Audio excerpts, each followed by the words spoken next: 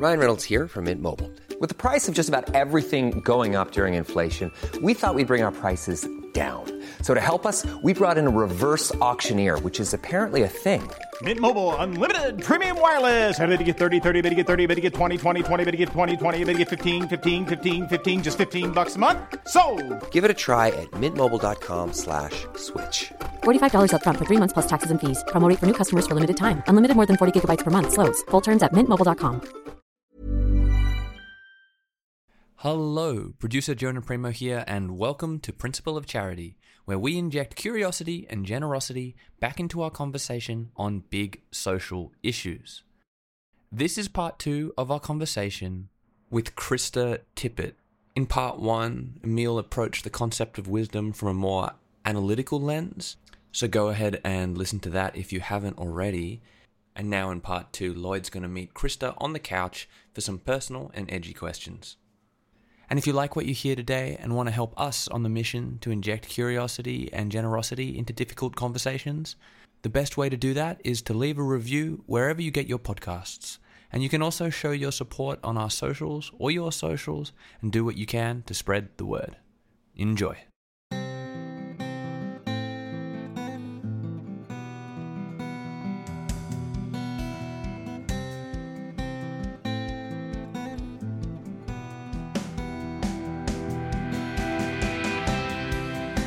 Krista, our podcast tries a little to pursue and get closer to the truth, and we like to examine the alternative. And in that vein, you've written a book about becoming wise, about wisdom. You've also written about the importance of a life of inquiry, self-reflection, valuing the mystery and ambiguity of the human soul. What are the main arguments for you against wisdom as an aim in life? And where is wisdom unhelpful? Okay. I've never been asked that before. Well, I don't know. I'm not sure that it would ever be true that it is unhelpful to be a wise person, but I certainly think that wisdom is not always the most relevant muscle. Right? I mean, there are times that what we're called and invited and what is needed is that rational, materialistic thinking. I think wisdom is an orientation rather than a discipline. I think that where wisdom comes in is, I think sometimes what is invited, what is needed is a rational decision or a pragmatic action. But I still think that if wisdom is present in the person or persons who are engaging that situation, they're just going to be pondering what is to be done a little bit differently. When you were chatting to Emil, you spoke a little bit about, when we meet, we sort of meet. Maybe I haven't got the exact words right, but we sort of meet as animals. There's a fear. We have to assess each other. It's instinctual. Yeah. It would seem to me that part of what wisdom is, when you were talking about it, is also an internal reflection. Mm-hmm. It's a pondering, as you use the word. And I would assume that in situations where you are faced with immediate threat or where the context relies on instinct, being wise in the way you've spoken about it may be the least wise thing to do. I could see that. I also think that in those situations, certain parts of us take primacy and probably override the impulses of wisdom. Could I acquire wisdom by reading your book? or do I have to have experiences? There's reading a book or taking in a teaching, and then there's metabolizing that. I think wisdom emerges from that metabolizing, from not just encountering a notion, but practicing it.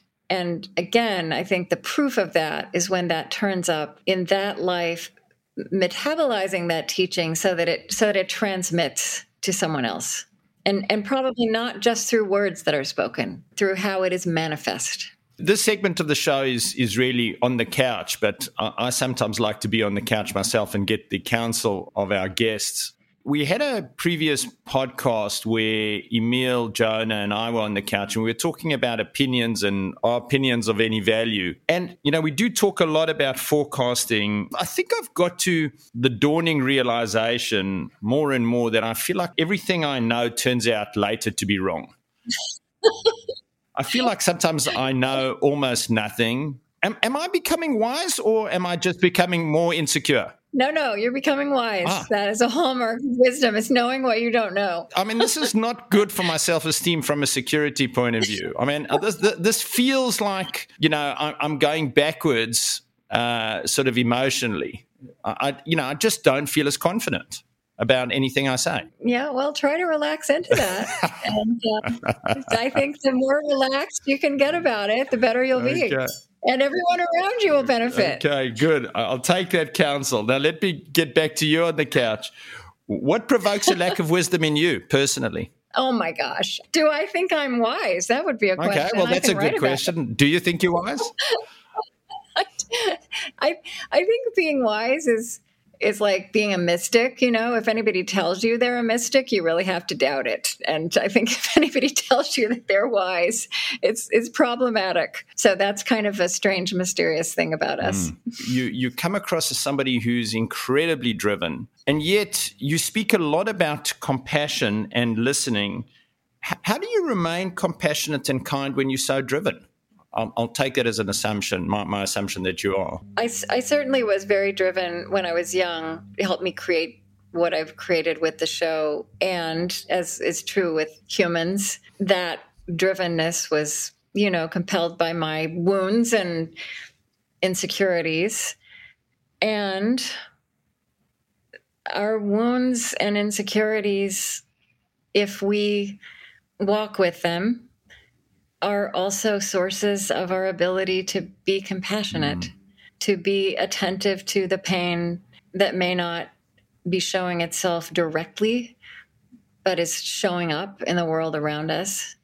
But I think that across time, and partly because, things have gone wrong, and, I'm somebody who's experienced depression, and I think that I have kept working on that possibility of the compassion emerging from some of those same things, which actually weren't good for me in all of that drivenness. Did your, the depression you experienced, I mean, it seems that it's given you a renewed appreciation of life, sort of in the way that, the work of Tedeschi talks about post-traumatic stress growth or post-traumatic growth. When you reflect on your depressions now, your depressive episodes, did they give you a renewal, or did they just sort of make you more insightful? I'm always hesitant to speak about it and to say that it gave me a renewal. It feels important to be cautious with language like that, because in the moment of depression, and even for a long time after, I just don't think it's possible. It's not a good. It's not something you'd want yourself or anybody else to go through. But what it did is it opened me to more truth about my life and about myself and about, my shadow side, my demons, the things that I hadn't wanted to face. But if they press you all the way down to the earth, you can make a choice to see them. And so I think, over time, over years, at some point I would say, yes, I was renewed by that. I was also fortunate in the help I got. But that renewal was, very hard won. And it's not so much that the depression renews you, but it is possible to move through that and find in it what you would later call renewal. As you were speaking, it sort of dawned on me, we in this podcast open up, we're trying to move to the truth, not the fight. We've spoken about science as a mechanism to, help us get to the truth. And then I heard your words that your depression sort of helped you get more to the truth. And that was another mechanism. Can you talk a little bit more to that? I mean, how did your depression help you find more of the truth? My depression, which I would eventually understand, was very much occasioned by the way I had kind of survived my childhood and how these survival mechanisms had actually powered me and helped me get through that and actually given me a lot of good tools for making it in the world. But at some point it was completely exhausting to live that way. And at some point those survival mechanisms had really stopped being to my benefit. It was too hard a way to live. I lived in a family where we told a certain story about how happy we were. And it just wasn't true. But as a child, I had, you cling to those narratives. So it really was kind of telling the true story of the emotional, real difficulty and deficit, telling the whole story, and then finding a way to live with that story. And how did that being the truth invite me to live differently with myself?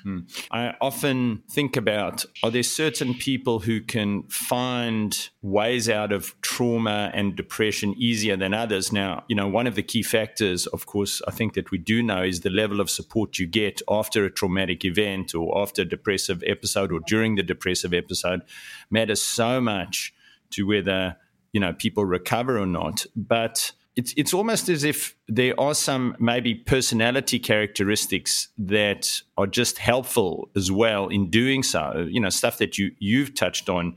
But, whether openness or agreeableness or conscientiousness, I think in the research would indicate that those give you a better start when you're dealing with depression or a bad event. Would you agree that there might be personality traits that sort of just give you that little bit of advantage in finding spiritual renewal? What is it they call it? They talk about ego strength, right? Psychologists talk about ego strength, and it's kind of a mysterious thing. And it can also be a gift of parenting that may have been imperfect, but still there was a a certain amount of love and safety. I'm coming back to this.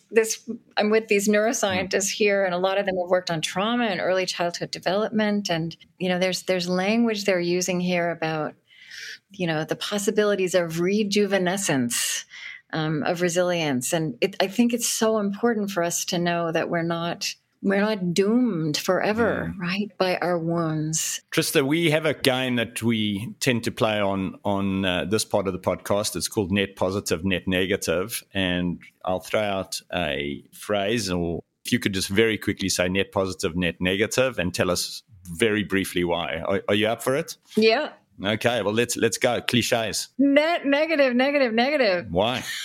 Well, look, every cliche has some truth in it, right? It arose because it was saying something. But too many really important things become cliches, and then the important things get watered down. Love, the word love. Okay. The story of Adam and Eve. Oh, phew. I would say that's a net positive because I've spent time in that story and there's so much going on, but possibly a net negative in terms of how it's been interpreted and applied. Okay. Monasteries. Net positive, for sure. I think places that are secretly holding our world together, full of human beings, and therefore subject to all of our flaws and failings at times. But we need places where the point is dedication. We need people praying on behalf of the rest of us, including those of us who aren't praying. The Kardashians. Well, I would say net negative, but my daughter loves them, and I have come to see that somehow it's not completely unhealthy. So maybe I'm neutral on that one. Okay. Astrologists. I'm trying to stay intrigued. I'd probably say net positive. I see a lot of interesting energy around that. Karl Marx is a philosopher. Net positive. He's coming back. Karl Marx was writing about us. He wasn't writing about feudal Russia. I'll do one more. I have to, this is more in your journalistic past and your experience in the Cold War. Boris Yeltsin. Well, he seemed good at the time, but I've learned so many terrible things. I feel like he was responsible for the oligarchs. So maybe not negative. Okay. I want to ask you, just coming back to the monasteries, and, some people seem to retreat from life to learn wisdom. Is this a smart thing to do? I think that's sometimes the right move. I think solitude is a virtue, and any of us might be called to solitude, even to the point of retreat. I think we would be probably much healthier communally if that were more possible for more of us to follow that impulse at times. When you were speaking to Emil and in your books, you put so much store in questions. I think your comment is that answers rise and fall based on the questions. So, simple questions get simple answers, combative questions get combative answers. When you are working on your podcast, when you are interviewing your guests, what's the Krista Tippett way to make sure you are asking good questions? What's the process that goes through your head to say, you know what, that's a good question and that isn't? Are you a Star Trek watcher? No, I'm actually not, but I'm sure most of our listeners are. Well, I call my interview preparation method the Vulcan mind meld approach to interview preparation. Try to prepare so that I know not just what someone knows, but how they think. And one of the results of that is that I can ask questions that are interesting to them. It's kind of a second impulse. The first impulse is, what do I want to know? And I think that has become instinctive for me across time. It wasn't in the beginning. You've also spoken about evil and kindness. Why is evil more riveting than kindness? It's because of our brains. It's because of our amygdalas. It's because because we are exquisitely designed to stay safe, right? Our brains are keeping us safe. And so they keep us on the alert for what is dangerous and threatening. Again, it's something that we need to honor and respect, but we also must evolve to not let it define us. And I think in this world now, just gone through this global pandemic, our fear, reasonably, we have been living in a state of fear. And I think that is part of why we're so hyper reactive to everything. And, we're fractured, we're fragile. So it's a natural thing, but that's not the only thing that's natural to us. And when I think about the callings now, it is partly to rise to our higher cognitive capacities, because that too is available to us. And be able to hold that also together with other things that are innate to us and powerful. And the only one that is as big as fear is love. Yeah. To be kind, but equally to be curious, you have to have a tolerance of anxiety. You have to be able to tolerate uncertainty, which is why I think polarization is so much more comfortable, because it closes down any uncertainty or anxiety.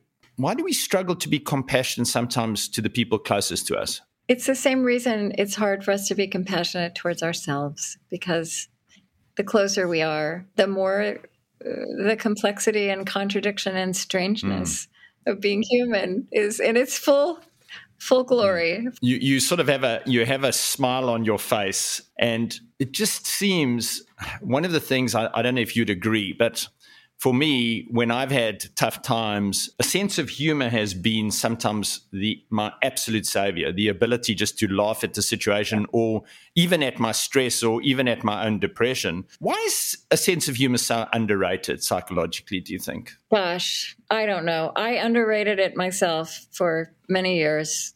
But I'll tell you, I don't know a wise person who does not know how to laugh at themselves.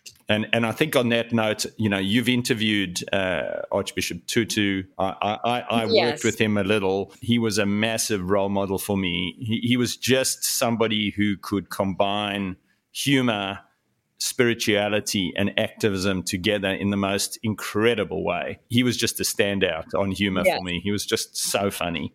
Really, really funny man. I really would recommend to our audience your books. They are just phenomenal. Thank you so much for your time. Thank you for your wisdom. We've been trying to get you on the podcast for a while now, Krista, as you know, so I'm just really grateful we've managed to. It was wonderful for me. If you enjoyed that show, remember to leave a review wherever you get your podcasts. And we'll see you soon for another episode of Principle of Charity. And here's a word from our friends at the Ethics Centre. The Ethics Centre is an independent not-for-profit that for over 30 years has advocated for a more ethical society. We're a proud partner of this podcast and its spirit of curiosity and generosity. Through all our work, we bring people together, create space for difficult conversations, and encourage all to live and act according to their values. Check out our website for free access to articles, podcasts, and videos that unpack the complexities of everyday life at www.ethics.org.au.